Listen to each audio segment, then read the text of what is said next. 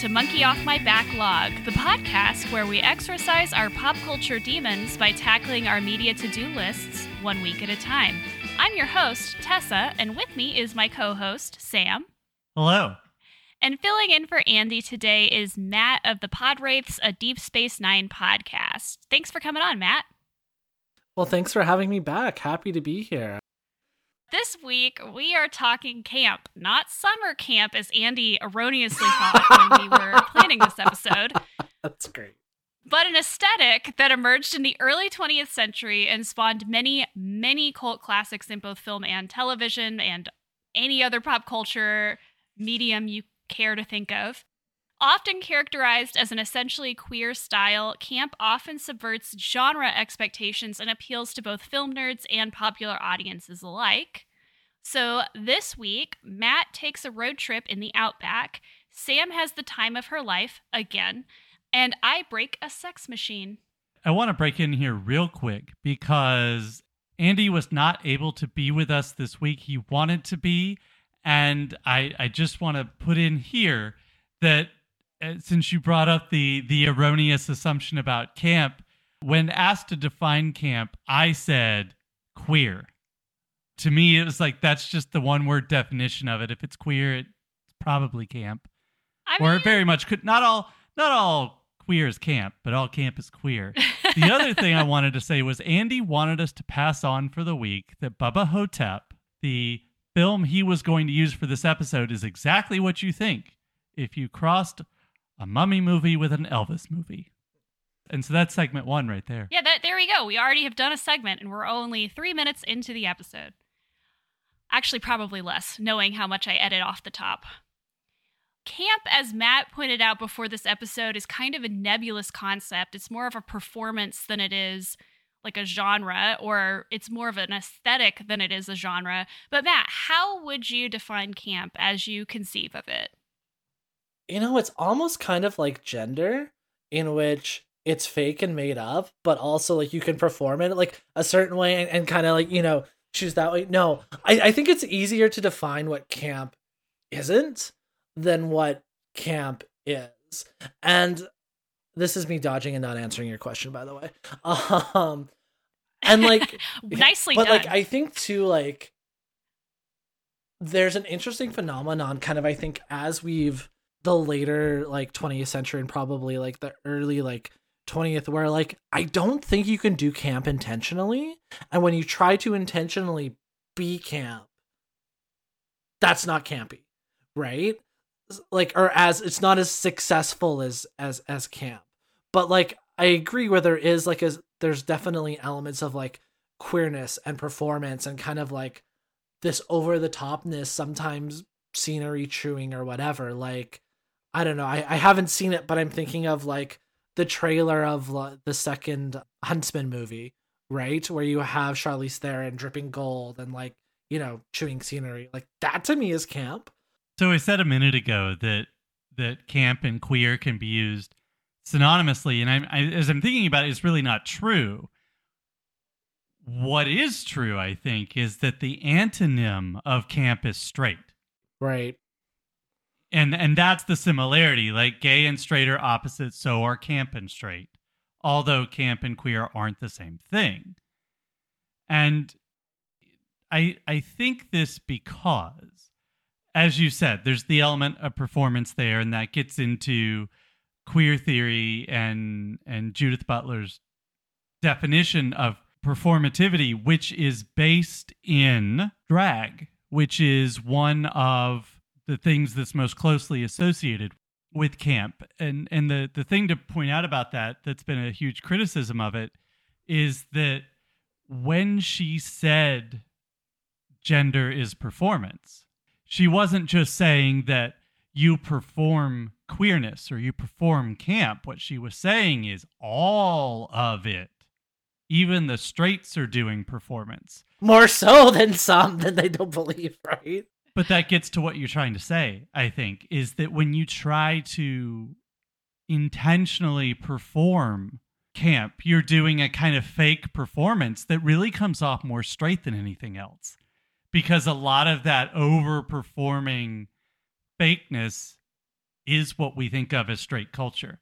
Well, a lot of times it's pushing things like gender performance to absurdity, right? Like this idea of I'm going to perform. A lot of camp is invested in femininity, especially, but this idea that like you're performing it so much that it almost starts to break down in the performance.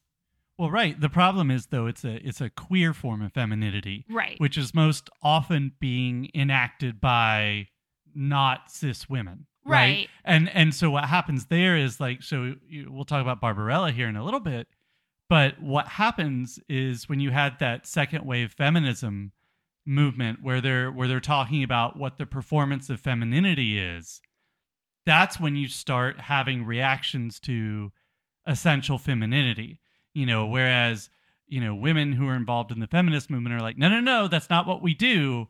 Whereas a lot of other people are like, well, we'd like to do it if you'd like to let us.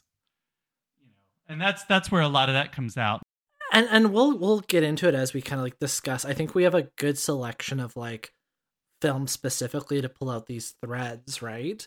But it's like camp is both fun and like so many things in the Western world and our oppressive systems, right? Where it's like, yes, camp is fun and harmless, and yes, camp is a reaction to these patriarchal like norms in which we're like criticizing, but also at the same time it's also enforcing these norms. And I think as we say that like a lot of camp crosses over with queerness, it's a very specific flavor of queerness that is largely queer white cis men reacting to the ways in which we are put upon by straight society, but also re-entrenching a lot of those patriarchal norms, for lack of a lesser phrase, but kind of like white supremacist norms a lot of the times, and in which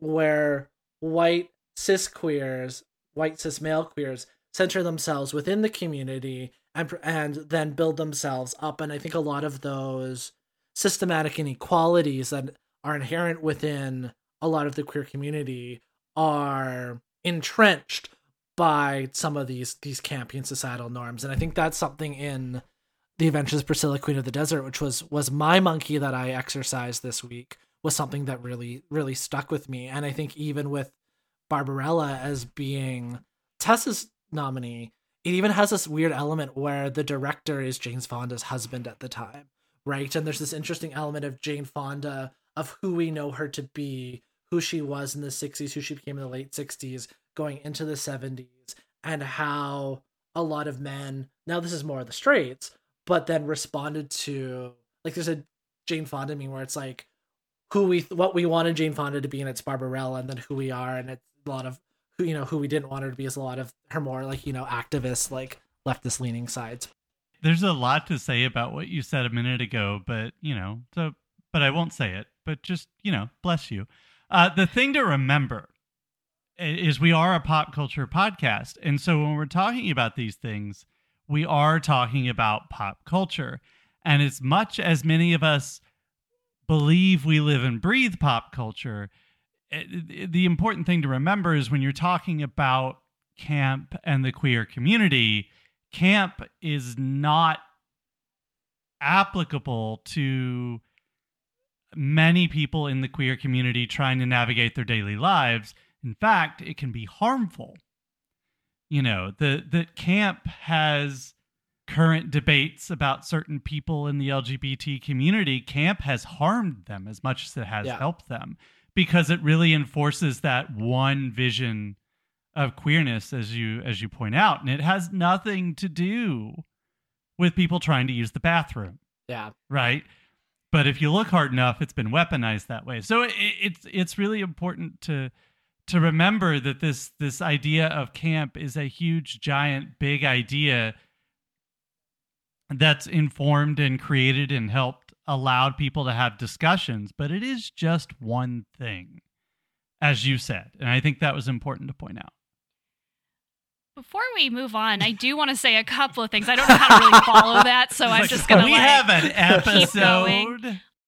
And you're hosting. Good luck. Yeah, I know. It's good. I'm really excited because I love having these conversations. But like as I was like trying to define camp, and I was looking up a couple of scholars that I know talk about camp, including Susan Sontag, who also did a lot of stuff with illness and disability that I love. But she wrote a whole book on camp where she basically said that like camp is low and high culture, like mingled together. And the idea that camp isn't just a satire. It can be satirical, but the idea is that she says it has an underlying seriousness. You can't camp about something you don't take seriously. You're not making fun of it, you're making fun out of it. And the idea that like most camp properties aren't specifically satirizing a genre, but what they can do is take that genre into absurdity, basically, or they can add like those elements to specific genres. But a lot of times the people who are making these films know the genres more than the people watching the films do. And so I think that's a really interesting point. The other point that I thought you would find interesting, Sam, that I just found out today, is that a lot of scholars believe camp as an aesthetic came into being as a resistance to modernism in the early 20th century because that was the dominant form of literary and artistic culture in the early 20th century.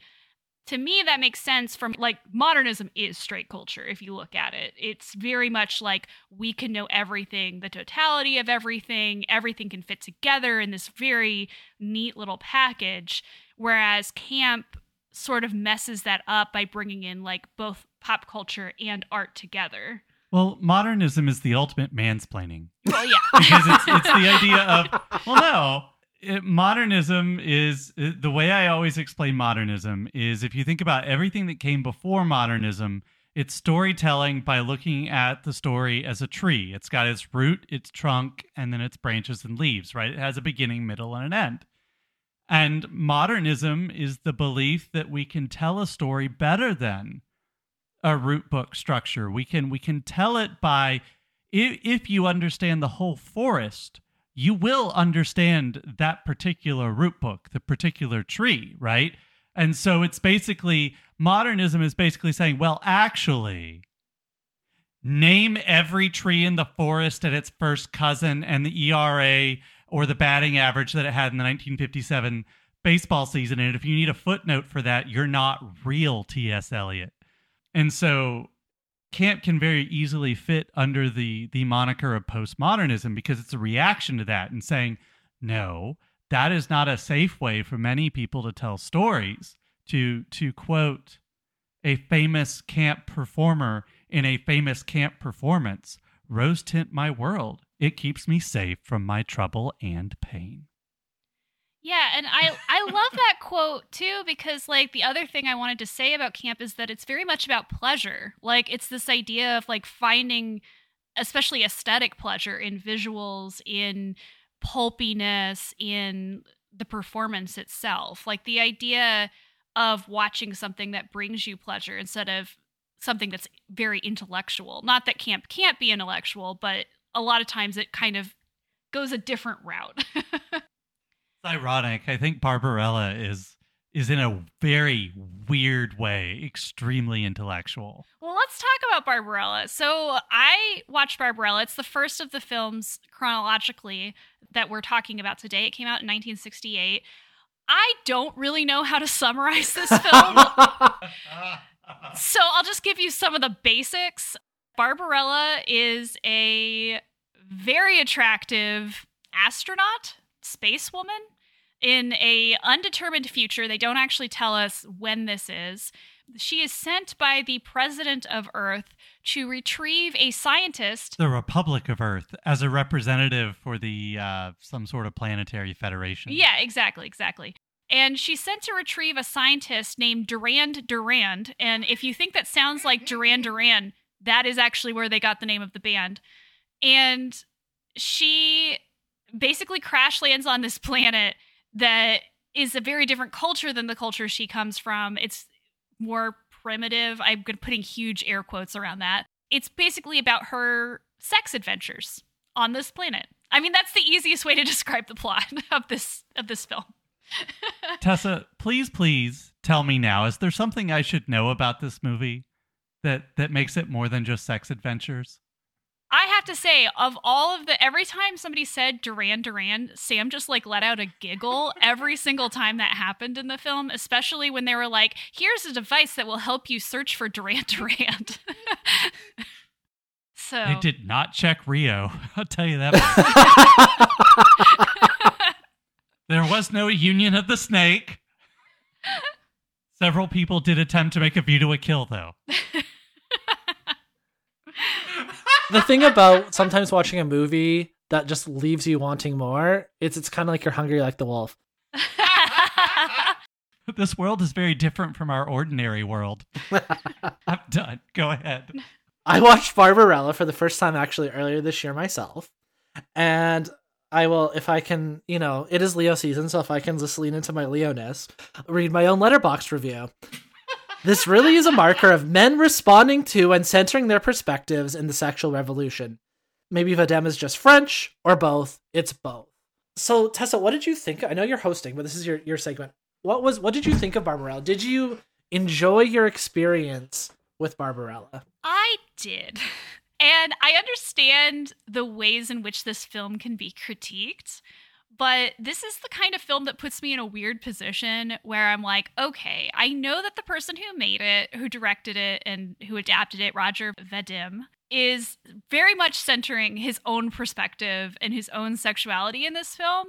But coincidentally, it's also very reminiscent of my sexuality in this film. And so I very much enjoyed it. So I feel conflicted about enjoying it, but I also enjoy it. Tessa is not a Leo, by the way, so... This movie is mostly a vibe. It doesn't really invest a lot in the plot, which is very, very simple. It is mostly interested in the visuals, for which it has been praised quite a bit.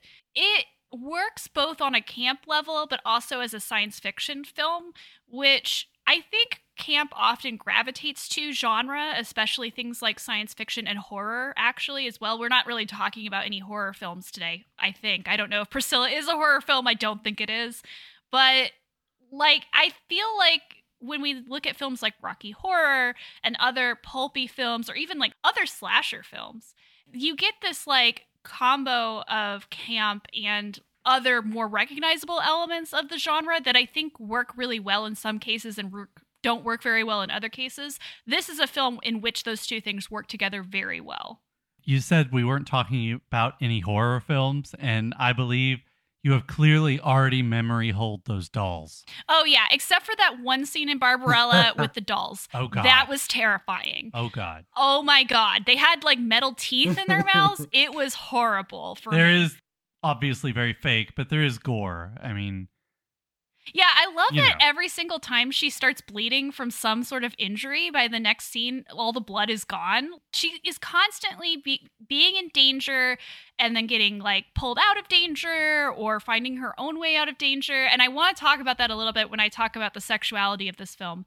But just as a little bit of background, I was told by Sam that I needed to ask you both about the producer, Dino De Laurentiis. Does anyone know about him? I don't know that much. I assumed you'd know a lot more than I did. I know enough to know that's a thing we should talk about, but... Really quickly at a really high level. It was kind of, well, maybe not one of, but it's a name you see a lot and is a super, power producer over time. And, even... Yeah, he, produced over 500 films, right? A lot. Yeah, and including even going as recently, and we're talking about, and I'm maybe not the best person to talk about it because I don't know a lot of his biography and history kind of off the top of my head, but the De Laurentiis family also they're the ones who have the rights that they produce Silence of the Lambs, and there's kind of these common threads of responding to the zeitgeist and Well, he's also produced multiple David Lynch movies, including camp classic Dune. Yeah, the original Dune. Yeah. Very campy. That's right. He took, And the film that the band Queen famously did the soundtrack for, Flash Gordon. Also very campy. But yeah, as mentioned, Jane Fonda is really the star of this. I mean, she is the person that the camera focuses on, but you do get John Philip Law as well, Anita Pallenberg, Milo O'Shea, Marcel Marceau, who I was really not expecting to be in this film, David Hemmings, Ugo Tognazzi, and Claude Dauphin. So, like, it's a really fun little cast of, like, Jane Fonda, who has, like, her own very weird pop culture journey as like a sex icon, but also like an activist, like you said, and like the way she became famous is very interesting. But it makes sense if you think about camp often pulls together these like pop culture things. So the actors themselves almost become a part of the text in a way that I don't think happens in a lot of other aesthetics. This film is also based on a French comic, which makes total sense to me because the way that this film is put together to me looks very much like a pulp 50s sci-fi. I mean, this is the 60s, but it does look like something from the 50s where you would get like the scantily clad woman on the cover and she's like in some dangerous, perilous situation. And like, it's very much like that kind of vibe. Yeah, it's very like Valerian there. Like that's kind of another French comic of the time. Yeah, but if we're going to talk about camp, it's very theatrical. There's over-the-top performances. The film is episodic. It mainly focuses on Barbarella in various situations than following like the overall plot. And the costumes. We can't talk about camp. Oh, the costumes are so good. Without talking They're about so costumes. Good, Barbarella. I can't stress this enough. I think she has a costume like every 5 minutes there's a costume change. Like it's very often that she changes costumes because they get ripped or like something else happens, or like there's a costume where she wraps herself in a fur and has a tail for a little while and then she's like, this is inconvenient, I need to change into something else. Like there's a lot of like these types of things, but the costumes are very skimpy. There's a lot of like one pieces, a lot of bodysuits. They're often very shiny. There's a lot of like thigh-high boots, and she just looks awesome. And of course, like, it's Jane Fonda. Like, she was a sex symbol in the 60s, partially because of this film, but she already was a sex symbol in her own right for other things. What's really funny is that I'm more familiar with Jane Fonda's work from her later career. And, like, let's face it, people's faces change over time. She doesn't really look a lot like she does in this film anymore, but once she opens her mouth, you can just hear that Jane Fonda voice. And like, you expect her to yell for Frankie yeah. at any point. Yeah, pretty much. But yeah, what was your favorite costume, Matt? Do you remember any standouts? I mean, there's the one with, is it like the black and silver one where she has kind of like the like booty short bottoms on? Yeah. I don't remember. Yeah, that one's probably the one that like stands out. But I feel like that's the one that gets like referenced a lot. And again, talking about like camp films becoming cult classics and then referenced and internalized. I think that's probably one of the outfits you see drag performers doing a lot, like referencing like from this movie. And so that's again too where it has this interesting element with Barbarella where like you have this certain perception of femininity being reflected back that is kind of both being in response to the sexual revolution, but also like furthering it, but through Roger Vadem's straight male kind of gaze at times that then gets taken up by, again, large, and I'm generalizing, but again, at the time, largely cis white men then referencing it and turning it back, and it becomes this kind of like either queer lens or the way that which cis men perform femininity, like in like there's this weird feedback loop that's kind of like interesting that you see kind of with Barbarella through largely straight lens that gets internalized, and then femininity is performed by queer cis men that's referencing back to this very like male gaze, like that isn't queer but is queer. Like it's an interesting relationship there that I haven't quite quantified or find hard to explain. Let me ask you a question. So I just thought of this, like, as you were explaining that. Do you think that camp, especially when it comes to camp that is made by straight men, do you think that there is sort of a value to like reader response type of theory to these films? Like the idea that yes, there is like this straight male gaze that's going on in this film, but a lot of times queer readers or queer viewers will sort of take that gaze and sort of like reinterpret it in their own paradigms, because there is a lot of like queer attraction to this film, even though it's not made by a queer director. Yeah, it's the Spock thing though too, right? Like it's where in which we look for whether that coding is there intentionally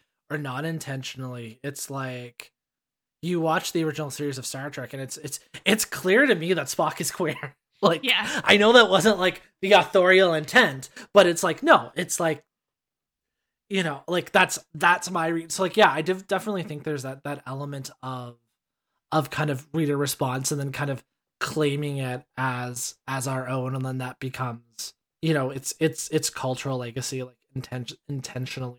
You don't do a lot with reader response. I really just want to yell, "Stop trying to make thruples happen right now." Is really. You said Spock was queer, and I'm okay with that because it's obviously true. But I am just deeply conditioned to respond. No, stop trying to make thruples happen. Well, if you don't, slight spoiler alert: if you don't like thruples, don't watch this movie. But anyway.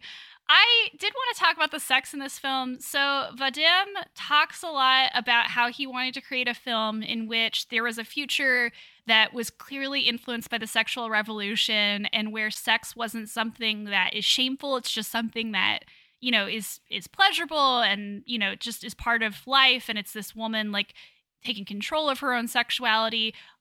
Sure, fine, great. But what I think is really interesting about this film is, like, she doesn't really know, like, about sex at the beginning. Like, her culture has, like, a completely different paradigm for viewing sex. And then she has to be, like, initiated into it by this man at the beginning. And then she loves it so much that she, like, starts having sex with everyone that she meets, especially if they save her in some way. And so I thought that was very interesting and very odd. I did like, though, the way she's just like, well, you saved my life. All right, I'll have sex with you. Like, that was just very fun to me, the way that she responded to that kind of thing. But, like, there are some funny moments with sex in this. But, yeah, there are some bits that I'm just kind of like, this doesn't feel as progressive as maybe people thought it was in the 60s. Her husband directed the movie. And as I said to you, I think there was a lot of the following happening in the 60s. When they were married, they did the director's sex stuff in the movies. And then when they got divorced, they said, I don't want to do your sex stuff anymore. Yeah, basically, that's what's happened. There's a lot of exploitation. Because there was supposed to be a here. sequel, and she was just like, no, because it was like after they weren't married anymore. So, you know what this movie reminded me of, like, on a metatextual level, with that kind of relationship director married to, or with the lead performer thing, is Darren Aronofsky's Mother. Yes. Yeah. Because he was dating Jennifer Lawrence at the time, and like they're very different movies. And I mean, Mother as an entry in camp is a whole other thing, more like on the horror side. But that idea of, and I know this isn't original and it's based on the comic, but like that dynamic was something that I thought about a lot when I was watching this movie. Well, there's also to talk about what camp is and camp isn't, potentially, but to also talk about a different, it's not this relationship, it's a different kind of relationship. But if you think about Eyes Wide Shut, you know, instead of a director taking advantage of their own dynamic with a spouse, he took advantage of a married couple's dynamic to basically exert that kind of will that he had over actors. Yeah. And you know, that allegedly destroyed their marriage, although I really doubt that was the thing that did it. But this film also explores a lot of very tame BDSM and sadomasochistic qualities, because there's a lot of scenes of her like being tied up, or a lot of scenes of her being like attacked and kind of bloodied by something. Like, there's a lot of like eroticism that I don't know if we were really talking about a whole lot in the 60s, or at least not like textually, maybe subtextually. But it is interesting to see how like this film was trying to start a conversation about sex. I'm just not sure exactly like how successful it is. It's very much about the gaze, and it's very much about like sex as something to be looked at rather than something to experience. Both the gays and the gays. Other thing I wasn't a huge fan of is that one of the villains is a bisexual woman, which she's portrayed as like not being innocent. Like innocence is a big deal in this film. And so like she's like not innocent, she's evil. And the way you can tell she's evil is that she wants to sleep with Barbarella, but she also wants to sleep with Pygar the angel. And so it's like the idea that she's evil because she's bisexual, or her bisexuality makes her not innocent, as opposed to Barbarella, who is only engaging in straight sex. But I guess there was at least representation in the 60s. I don't know. Like, I wasn't a huge fan of that. Although that the ending with that character is a little ambiguous, so I was willing to give the movie a bit of a pass on that. Her outfits are also great. Her outfit's almost stuck with me more. Like, there's that first one, and then like the like with the eye patch. Yeah. Yeah. It's pretty good. Real Sauce Ventress from Star Wars. Sam, did you want to talk about the soundtrack a little bit? Because you had some comments. There's a whole like thing to be said by somebody who knows more than I do about the soundtracks, these kind of countercultural soundtracks in the 80s. You know, you've got, or 60s, 80s, good Lord. There's another different soundtrack thing in the 80s. But in the 60s, there's a lot of films that have that kind of lounge-esque, but also some movies I'm thinking of like Zabriskie Point. You know, just a lot of melding of like lounge music and earlier kinds of prog rock, you know, and then you get it some things like countercultural stuff like Grateful Dead, and a lot of these things get filtered in and then out through, I don't know what to call it, just a 60s film lens. It's a very, and this was like the perfect distillation, this soundtrack. And so it was like, there should be bubbles in the air, but you know, it's it's jangly, but proggy. But if somebody like Tom Jones walked out, I wouldn't have been surprised. I mean, there's just a lot of things happening. And that's the overall take about the movie, too. For a movie that looks so simple, you know, that just seems like, oh, this is sex movie in space, sci-fi lounge. It's very complicated. Oh, yeah. Because it takes a lot of different things to be synthesized to come out with it. But that's it. And what I actually said during the movie was, I need this sort of music piped into our house every hour of every day. I just want this to be the soundtrack. I don't want to like spend all our time on Barbarella, but I do want to point out that this monkey off my backlog, a Barbarella, Barbarella episode, a Barbarella appreciation podcast. At our highest Patreon tier, you get to turn in the Orgasmo machine. Oh my God. As a science fiction film, I will say that this works too. It is trying to say something very philosophical while being campy and silly and like you said, kind of it seems simple, but it's got a lot of layers to it. So if you like science fiction, especially the weird pulpy science fiction of the 50s and 60s, you will like this film. And then cultural influences, I've already mentioned Duran Duran, the band that takes its name from the villain. But also you can see a lot of this in music, especially Kylie Minogue, Katy Perry, Ariana Grande, Lady Gaga. They've all done like music videos that are kind of inspired by Barbarella. I think Lady Gaga especially borrows some looks from Barbarella as well. I'll do you one better too, Tessa. If you go and look at any of the stills from Jane Fonda's workout videos, Lady Gaga's not just ripping off one phase of Jane Fonda. She's doing more than one. So I mean, Jane Fonda, queer icon. Even talking about like how like pulp culture is responding to itself and recycling and whatever. The idea of like Gaga doing the Gaga thing a lot of times, which is like the Madonna like doing ball culture in Vogue, but then like the queers are this like middle link between some of like the Barbarella stuff and then Gaga recycling it from like there's this whole interesting feedback loop that is culture, right? I absolutely agree, because camp a lot of times, like I said at the beginning, it's not making fun of it, it's making fun out of it. Like it's taking something that a lot of people really love and playing with it. It's the sincerity that makes it Yeah. camp, right? Well, what's really funny is you brought up 4 people, right? You brought up Kylie Minogue and Lady Gaga, who, you know, as Matt points out, kind of filter this Barbarella aesthetic through queer culture, and Ariana Grande and Katy Perry, who are doing a much more cis-het version of it. And we definitely react to the first 2 differently than we react to the last 2. You know, the first 2 are artists. The other 2 are not, right? And so it's interesting to appropriate Barbarella today. Like, you can't just do it straight on, pun intended, because if you do, Yeah, you have to like play Yeah. into the queerness of it. Yeah. All right. Highly recommend Barbarella. I gave it 5 stars on Letterboxd, no notes. Like, I loved it so much. Anyway, so let's talk about camp and certain performers, directors, personalities, and icons that camp tends to be around. Who are some of your favorite camp personalities or works that you just love? Matt, why don't you go first? Well, right off the top, and I almost considered like fudging the truth so I could rewatch it for this podcast. Showgirls. Yes.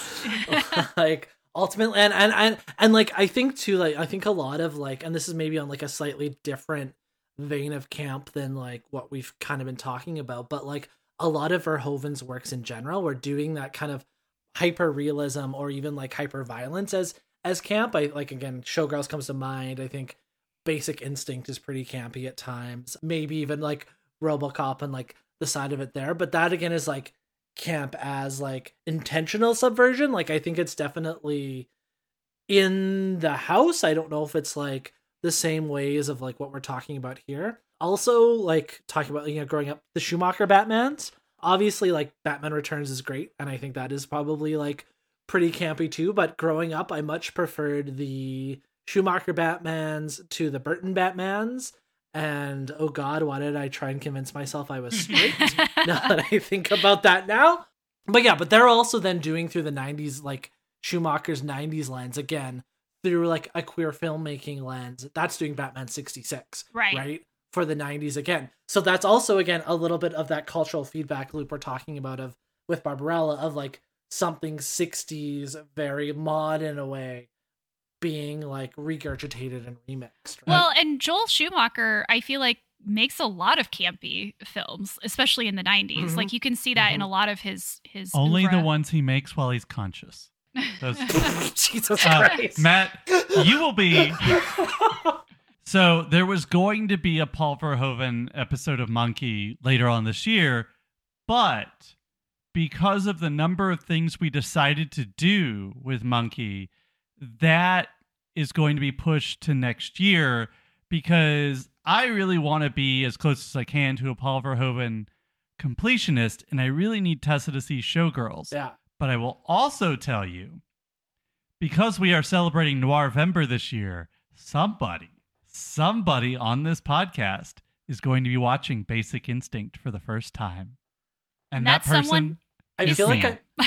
Well, you'll also be seeing it for the first time. I feel like when I was on the Hitchcock episode earlier this year, I feel like I mentioned Basic Instinct too. So There's Right. our maybe connection. that's my brand. You did it. You found a way. It's going to be great. Sam, what are some of your like favorite works or personalities of camp? But just going back to what we said before, I have had a very uneasy relationship with camp, because it just didn't seem like something for me. And as we know now, it's not. Right. Like this is something.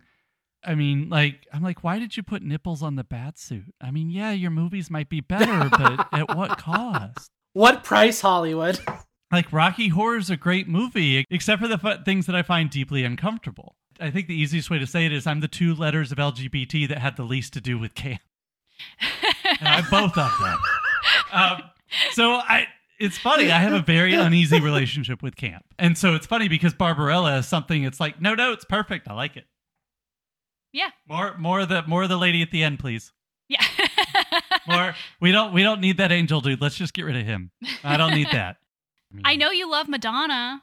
Well, for yeah, instance. but yeah, except I love Madonna, except when she starts to appropriate ballroom culture and then just goes on from there. It's all downhill.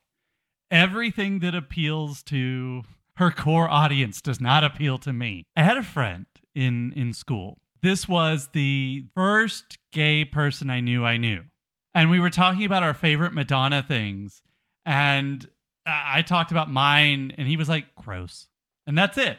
So like, I like Madonna, but in a very specific part. You're going to talk about one of the campiest personalities of all in your last segment. We talked about the fact that, I mean, as Matt said, maybe that what I'm talking about today has some dubious distinctions. Yeah. In terms of camp, because it's not centered in a way that I think that the other two films are, and something like Rocky Horror is. Well, I mean, that's completely fair. I love camp. Like, I watch a lot of camp. I have historically watched a lot of camp. I love Rocky Horror. I mean, like you said, there are problems with camp for sure, but I do enjoy it quite a bit. We've talked about Ed Wood before on this podcast. That's somebody that I really enjoy.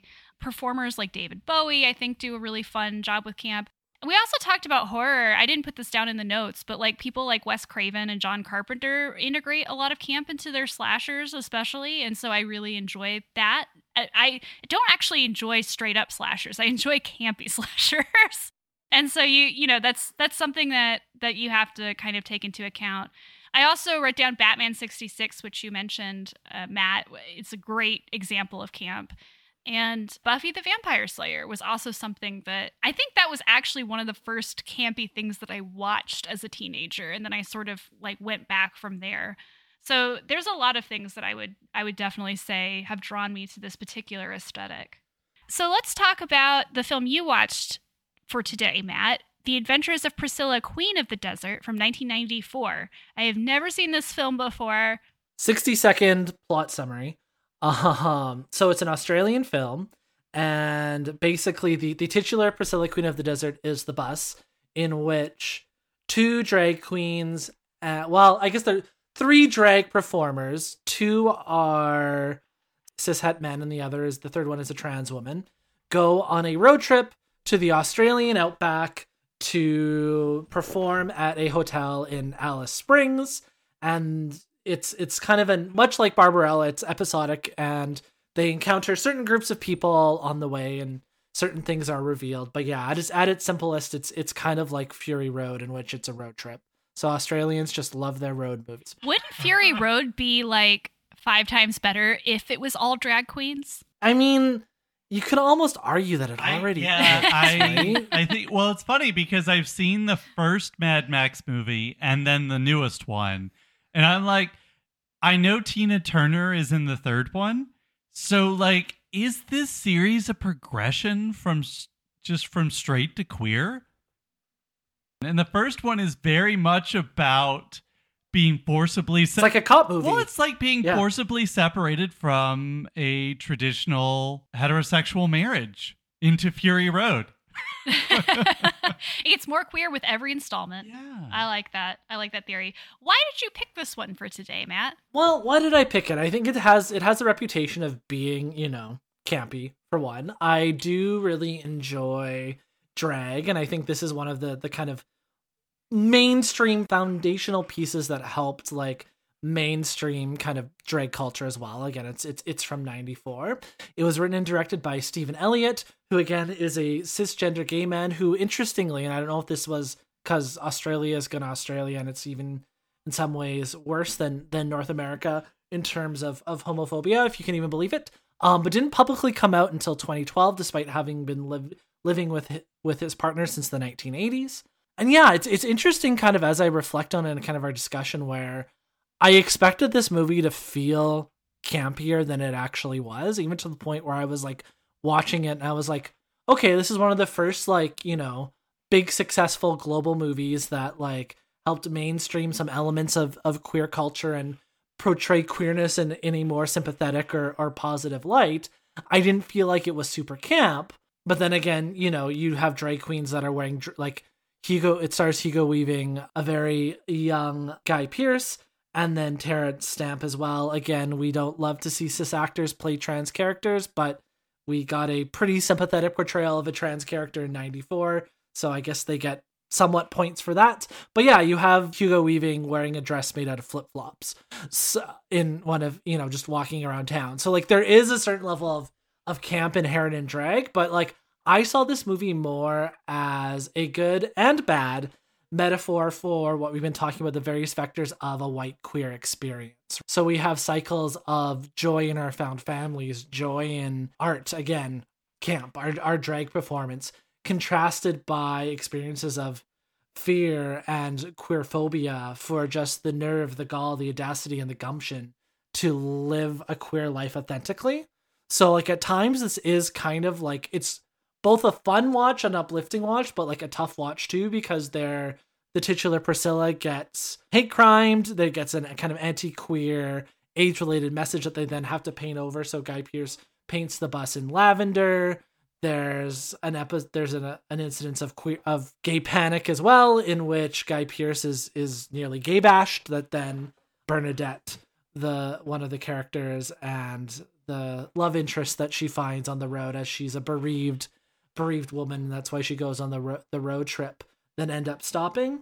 So yeah, it's kind of lots and ups and downs that way. But like I think too, why it's considered important at the time is because it was a sympathetic portrayal of, again, white queerness, but like white queerness like specifically. And I was a little hesitant to kind of like watch it at the same time because I knew that there was a trans character, and it had, again, I want to clarify that rightfully so, as I've been calling out my white cis queer peers, I am a white cis queer person, but like the trans character wasn't the butt of a lot of jokes. Where like Mars Attacks, again, we talked about Tim Burton and campiness and stuff there. There's a not great trans joke in Mars Attacks that I don't think like holds up really well, whereas I think this is better, like even to the point where Adam, who is Guy Pearce's character, is probably the most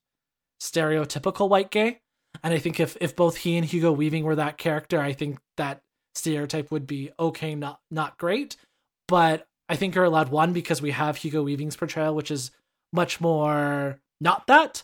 And again, he's, spoiler alert for the movie, it finds out that he was in a straight marriage before. His ex-wife is a lesbian. That's who he's going to see, has a child from that relationship. That's who runs the hotel in Alice Springs in the Outback that they're going to perform at. But yeah, Adam makes a like sassy gay man joke in which he dead names Bernadette, the trans character, and Hugo Weaving rightfully chastises him and calls him out for it too. So again, dead naming, not great, but again, recognizing that we don't do that. And even if you think you're being like a sassy, yes, queen, kind of gay about it, says like, hey, no, we don't do it, I thought was nice to see, especially back in 94, where again, we talked about certain versions of queerness upholding racial stereotypes and white supremacy. I think the thing that like doesn't hold up the most for me is there's a Filipino woman character that trades in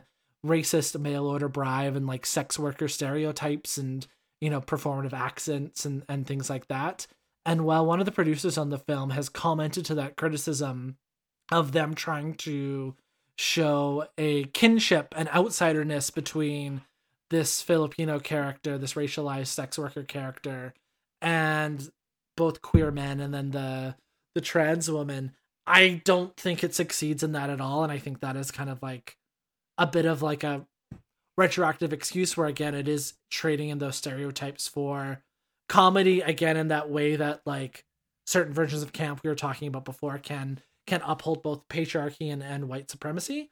But overall, I do think it is a fun road trip movie, and lots of helicopter shots of, and I think one of them is even the poster of a lavender bus with a giant silver high heel with, drag queens just luxuriating on it. So, I mean, it can't be all bad, right? So I asked you before the episode started, I was like, which one is this one? Is this the one with Swayze or not? Yeah, it's the not Swayze one. This is the right. Australian one. So first in 95, another movie that is similar in some ways called, and full title Tessie you'll appreciate, To Wong Fu, Thanks for Everything, Julie Newmar. Julie Or Newmar. semicolon Julie Newmar. And it's Patrick Swayze, Wesley Snipes, and John Leguizamo. I think I've seen both of these movies, but I know I've seen Priscilla. But you said a lot of things about the trans representation in this movie, and I'll tell you, as somebody right now who's writing about transgender representation in young adult novels, in some ways it's really good, in some ways it's not. My lens is this movie, To Wong Foo, of course, Boys Don't Cry, Ed Wood. Those movies all came out in the 90s. Now, when you think about Ed Wood or Dr. Frankenfurter from Rocky Horror, there's a conversation there about whether those characters are trans. They could be if the character or the person Ed Wood indeed thought they were. Of course, we don't have access to that. One's a fictional character, the other's dead. But the idea of cross-dressing, or, you know, the word that's used in Rocky Horror, transvestite, are terms that can fit under the trans umbrella, but it's really a self-ID situation. My point is, the really good thing about Priscilla is that it does a good job of somebody like me, who was a teenager, seeing this movie and really understanding that trans people are all right. There's no reason to be this way to gay people, to transgender people, to anybody. And that's a lot of what films in the 90s, I think, did. I think there was a lot of good work done by these filmmakers and even the actors who are doing things we don't really want them to do, because there was no other way to do it, really, at this point in the 90s. Yeah. Yeah. Those films really helped me. And I mean, Boys Don't Cry was helpful in that way too, because in a very negative way, you know, just really educate and show. But I'll tell you, the really problematic thing about all of these films, including Priscilla, is it really reinforced an idea in my head about what trans is and what trans isn't, and what it was. And it's really hard to talk about it because I don't really know exactly how to explain it yet. But I watch a movie like Priscilla, Queen of the Desert, and I'm like, well, this person's trans and that's cool, and they must know that. And one of the things that's happening in YA books about transgender adolescents is they are really talking about that idea of how do you know? Because, you know, that was something I always wondered about whether you're, you know, gay, bisexual, lesbian, transgender, whatever. It's like, I guess you just know, don't you? Well, no, sometimes you do, but other times you don't. And it was really just all of these movies and all of this campy stuff told me that these people know who they are. You know, so at this, you know, so on the one hand, it does a really good thing to show the straights that these people are good people. But it really showed me that because I don't identify with this, I must be one of the straights. And it took decades to figure out that wasn't true. So I just kind of see that showing through in these movies. And so I was just hearing you talk about it, I'm reminded of all that.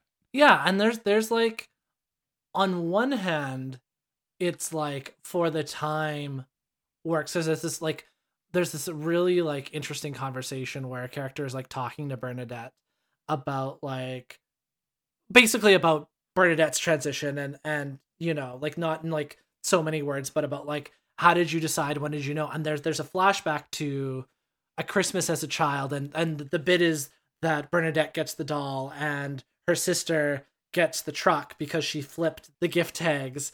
Because, you know, she's always known, right? Which, again, when you think about, like, from a, like, very, like, this is for the straights point of view, like, as you're saying, to repeat your very astute point back to you, Sam, where it's like, oh, Bernadette's always known, right? Whereas, again, where's that journey and, like, some of the messiness of, like, figuring out your identity? Because it's, like, a lot of these stories are, like, I wonder how much it's, like, oh, I want to know who I am, so I will use Stephen Elliott, the writer-director, as my straw person for this. Is like, I want to live this like this authentically. I want to be publicly out. I want to do like, and I'm talking about, I want to be at the end point already. So I'm writing these characters at the end point. When obviously Tick, who's played by Hugo Weaving, he's gone through the feeling like he had to be in a straight passing, in a straight relationship with a queer woman to have the child. He has left them. He has lived Sydney, and has done this out where it's like, I think there's some interesting elements there for like that character's journey, but again, not on Bernadette's side. It's interesting that Hugo Weaving is in this movie, of course, because, and I think this kind of brings us back to camp in a couple of ways, is that camp can liberate, but can also constrain in some ways. There's only so much camp can do. Yeah. So you think about another Hugo Weaving movie, and this is the time to plug our appearance on Wild Pretty Things. Think about The Matrix, which you could call camp, but is doing something completely different, and it's not, and they're ending up telling a story that can be read as an allegory for being trans in a much more, I don't know if nuanced is the right word, but it's a word. And by the way, Tessa, I'll go back. One of my favorite works of camp is Hedwig and the Angry Inch. You do love that film. I do love that, but even that movie, think about, that one says, in that movie, it's a really good depiction of a trans character and some of the issues that come along with being trans. But it also reifies that big idea about being trans as, have you had the surgery yet? Which is not a part of being trans. Yeah. Necessarily, it can be. But so that goes back to the point about how problematic, and I don't think it's just true for trans. I think it can be problematic for anybody under the big giant queer umbrella who's seeing something reflected back to them in camp, because camp can only do so many things. And I think that's one of the kind of frustrating takeaways for me with Priscilla was the ways in which this came out in 94, and it's like a lot of things like haven't changed within like the queer umbrella, and like on one level, like you're talking about like cis male queers like gatekeeping drag and who can do drag, and the conversations that are going on, not just in the window I think of most people's into drag culture being Drag Race, but like who can do drag, right? Do you have to be a cis gay man to do drag, or can who can do it? So like on one level, like having Bernadette as a trans woman doing drag, and like trans folks have always done drag, like, right, and things like that, I think is like something kind of nice to see. But then also it's like it's not being kind of as inclusive, and we're still like having a lot of these conversations and like excluding folks from some of these spaces, and like our definitions of when we like perform to the strengths that this is what queer culture is. They're like, okay, that's great, I want to have my like 90s sassy gay best, like my Rupert Everett best friend, which is actually interesting. They originally approached Rupert Everett and Jason Donovan to be the leads for this movie, and they both turned it down, and I think that's probably like for the best. Like Stamp, Weaving, and Pierce are really good. Like Tessa, if you had like, it's worth watching with all of these caveats, definitely. But yeah, just the ways in which like the culture hasn't moved, and it's like very much this like 90s thing within the queer community where it's like we got so far, the white cis gay men are like at the tables of like decision making now, and that's the flagship of queerness, and then they can continue to exclude the like racialized folks who don't want cops at Pride, because Pride's just a corporate party now, it's not a riot, but anyways, sorry, this is me hammering the same point over and over again. Well, I will say before we move on, I really like that you brought up the whiteness of this as well, because of course like ballroom culture like comes out of like Black queerness, and so it's interesting the ways in which that's been appropriated by like white cis men especially, and like sanitized again, like kind of loosely. Well, and then sanitized like for the consumption of others, so we can commodify queerness, right? Like that's a whole other thing, talking about Drag Race or Legendary or like whatever, right? Like it's who are we performing this for at this point? Yeah, it is absolutely a good question. Yeah.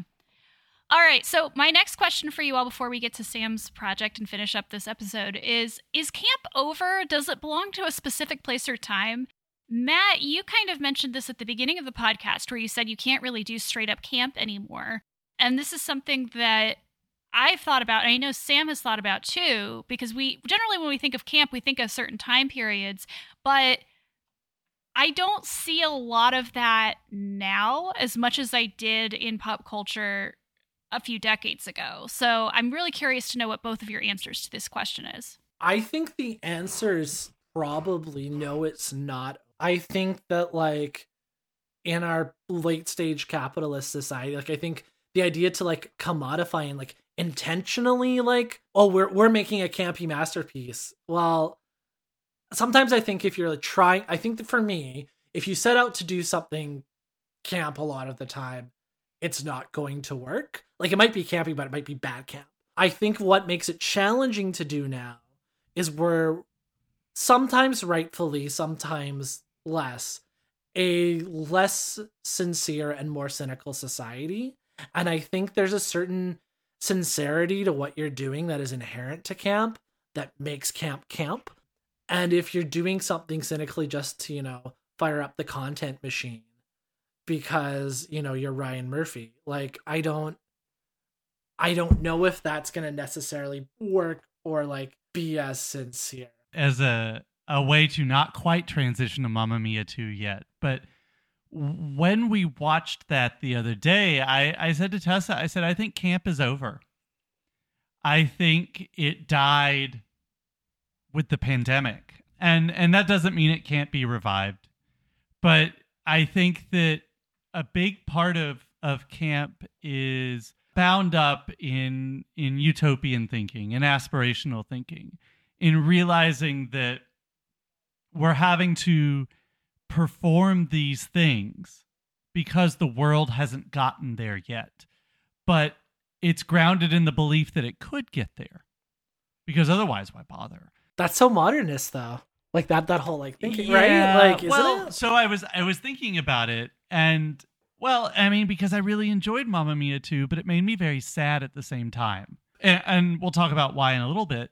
But it's kind of like, what's the point? And I was thinking about, so I brought up Hedwig a minute ago, and what I was thinking about was Hedwig, and if anybody hasn't seen John Cameron Mitchell's film production of it, you have to.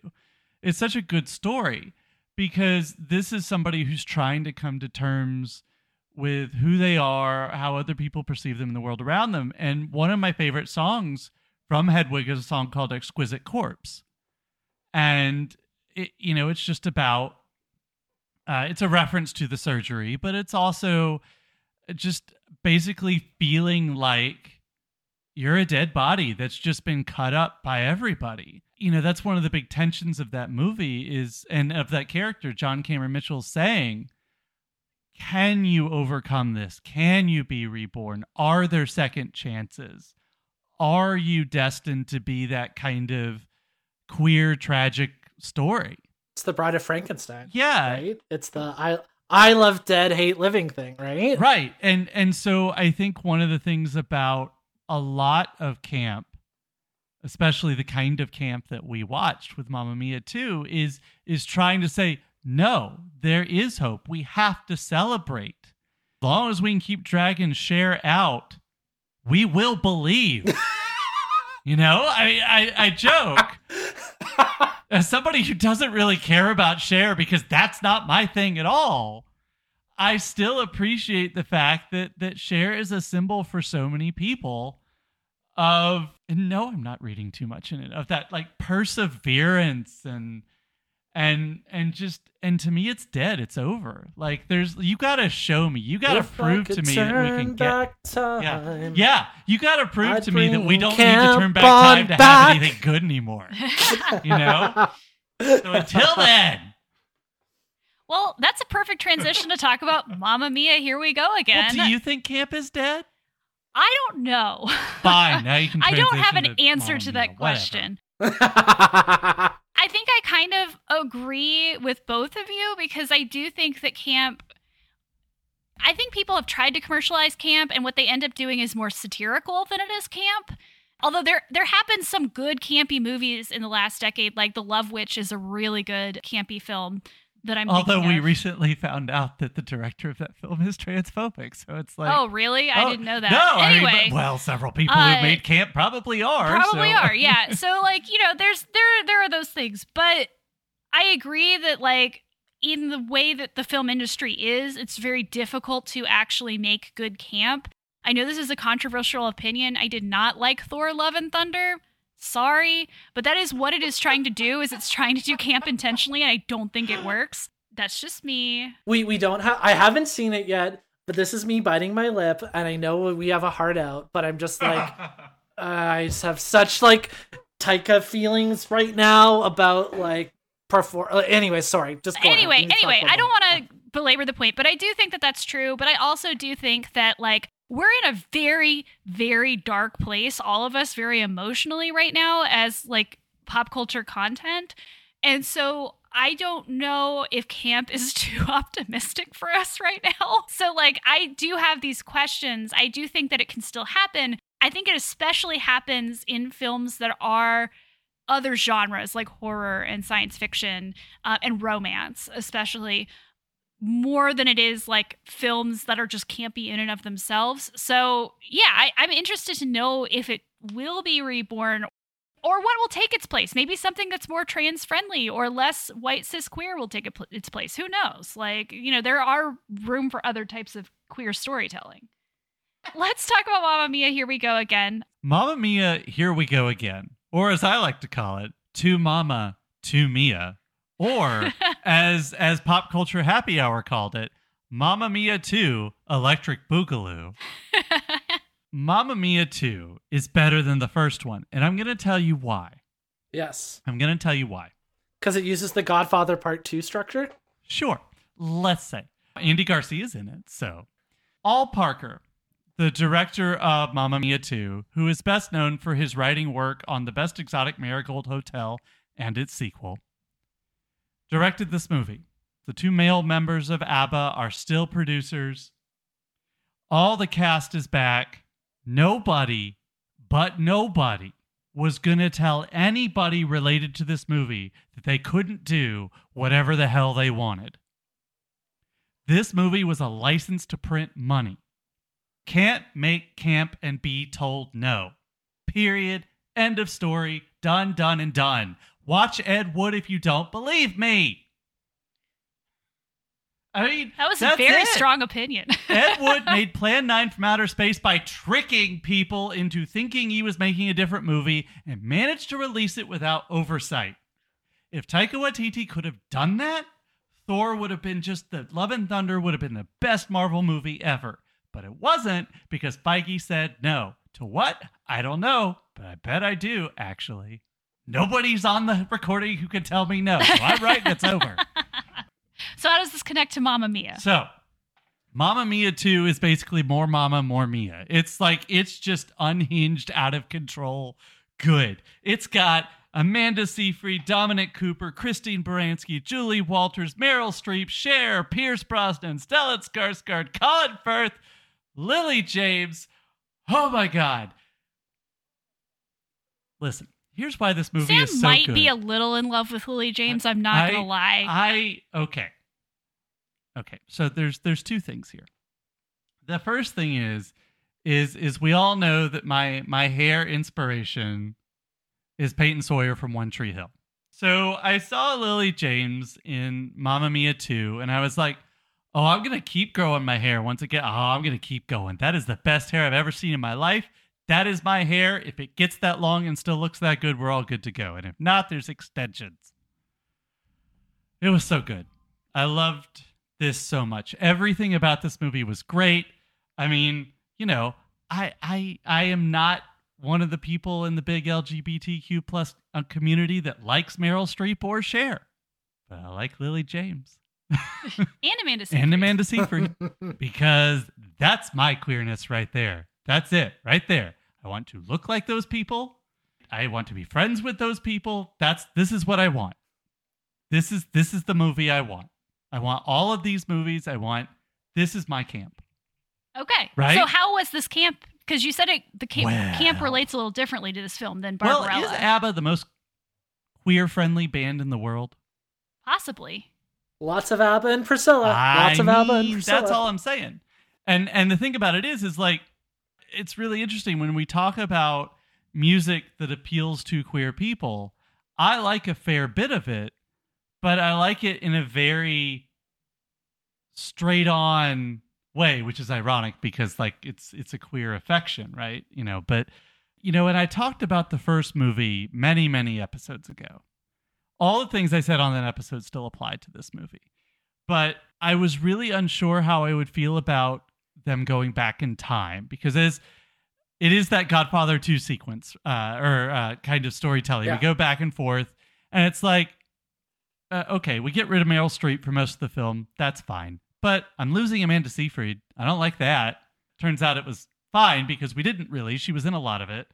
But we got Lily James. So, basically the movie is, if you don't know, and I haven't convinced you to watch it yet by my emoting, is that this is the story of how Donna, Meryl Streep's character from the first movie, met the three dads, and how she fell in love with this island and what could be this hotel, how she got pregnant, all that stuff. And it's such an entertaining story because Lily James and her two co-stars are just going for it. And it made me so happy. See, and Christine Baranski is my queer icon, like, especially in these movies. And she has the best lines in this movie. Oh my, but also the person who was cast to play her younger self just was a dead ringer. So good. Just nailed it. Like playing like a younger Christine Baranski is probably one of the most intimidating things ever. And just like nailed it. Yeah. They go back to the well with Dancing Queen and Waterloo, which they had to. They couldn't just not put those into the movie again. If you don't know anything about Mamma Mia, I guess none of this makes sense. It's a jukebox musical to the tunes of ABBA. Dancing Queen is my favorite musical number from the show. Like, I don't know how to talk about this in a constructed way because I loved it so much and it made me feel so good. But the thing you have to understand is Dancing Queen, the musical number, is prefaced by two of the dads reenacting that Titanic thing. I forgot about that. The Colin Firth and the Stellan Skarsgård, the younger versions of them, the younger versions of Harry and Bill do the King of the World thing. And it's so joyful. And then they get off the boat and there's this huge Dancing Queen number. And I just felt good about my life. And anytime you can make me feel that for a few minutes at this point in time, you're doing something right. Now, of course, I felt really bad after that. And that's what made me think about camp being over. But, for like 5 minutes, it was good. And that was 5 minutes I appreciated. Did you know, Matt, Mamma Mia 3 is in production? I did not know that. They pretty much ordered it right after Mamma Mia 2 was also a license to print money. But that was when the four members of ABBA started talking about making new music. And the pandemic pretty much halted a lot of things. But the new ABBA album came out last year, I believe. I said while we were watching this movie that I really just should listen to ABBA. Just I should take a chance on them. I want to say knowing me, knowing you, but I can't make it work. Well, I spent some money a while ago and bought ABBA Gold on vinyl. Yeah, so I just need to be a super trooper and try them out. Yeah, well, and if you have trouble finding it, just send out an SOS and I'll see you. Has anybody else written like a definitive pop culture song about Napoleon? Just has anybody done it? That's probably one of my favorite sequences in the movie where they're like It's in the so French good. restaurant singing Waterloo. Yes. Yeah. It's so playful. Like, that's what I got from this movie, is it's got a very playful tone. As friend of the podcast, Lazi would say, why do you hate joy? Because if you do, you're probably not going to like this movie, but I don't know how to explain it to you. Everything about this movie was great. One of our mutual friends, I just wanted to text this friend and be like, I need this outfit and this outfit and this outfit. Can't you find them for me? It was just great. I loved it. So recommend. It No. sounds. No, it's not. No, I don't recommend it at all. Of course I do. For anybody who wonders if I don't love things, I guess you know now. We'll be back next week with a much more restrained take on whatever it is we're doing. The Wachowskis. Oh, wait. Sorry. Yeah. I'll be back in 2 weeks with a more restrained take on whatever. information. No, and I guess it's like maybe like not to be a guest and word in the last word on Mamma Mia. Please Here do we go that. again. But I do agree it's better than the first one, but I think our cultural response 10 years later to, and maybe this is all ended because of the place we are in culturally 4 years later, 5 years later, whatever it is. But the way we responded to Mamma Mia 2 versus the way we responded to Mamma Mia 1 in 2018 versus 2008 is kind of interesting, right? But I do think it's better, but maybe we didn't give the first one a fair enough shake because we were all obsessed with The Dark Knight or something, like as a culture. It came out the I don't know. same. What was it? The same. I know, day as that's The my Dark favorite. Knight? Same That's- weekend. They were, yeah, they like came Ah. out the same weekend, I'm pretty sure. It was like total counter programming. Right? Ow. Well, it's funny. I saw it for the first time last year, but we did rewatch The Dark You Knight. You But liked we it, did though. rewatch The Dark Knight that year too. So. Yeah, we did. All right, let's wrap up. So, as I said in this episode, next week we are talking about the Wachowskis, specifically Wachowskis I'm films. so sorry. I don't know if you're not allowed on the podcast again, or I'm not allowed on the podcast again, or we can't both be on at the same time. I don't know what happened. No, this is but all I great. think Tess is about to lay down. We'll have to wait. We'll have to be bound. Oh. Tess is gonna lay down the hammer though. Something's gonna happen. I don't know. So we're going to be watching Wachowski films that we have never seen before. So tune in for that. All right, Matt, where can people find you on social media? Yeah, you can find me on Twitter and Letterboxd at Mattyhugh, MATTYHUGH. And you can also catch me talking about Star Trek Deep Space Nine with past and I would assume future guest of Monkey Off My Backlog, Elise. Where can people find you on social media? You can find me on Twitter at Sam_Morris9. And I just want to point out, Matt, that Elise is doing our next Assigns episode, so it's never too early to think about what you're going to inflict on us in the future. All right, you can find me on Twitter and Letterboxd at Swayla. Swayla is spelled SWEHLA. You can also find me on my other podcast, Nanny Yogg's Book Club, where my friend Nigel and I are reading through all 41 of Terry Pratchett's Discworld novels. You can find that podcast on Twitter at Nanny's Book Club. Send us your thoughts about the monkeys we've talked about today, what pop culture you've crossed off your list lately, what you'd like for us to talk about on future episodes, or anything else that comes to mind. Find us on Twitter and Instagram at Monkey Backlog. Email us at monkeyoffmybacklog@gmail.com. Please rate, review, and subscribe on iTunes and follow us on Stitcher, Amazon Podcasts, Google Podcasts, or wherever you listen to podcasts. Get that monkey off your back.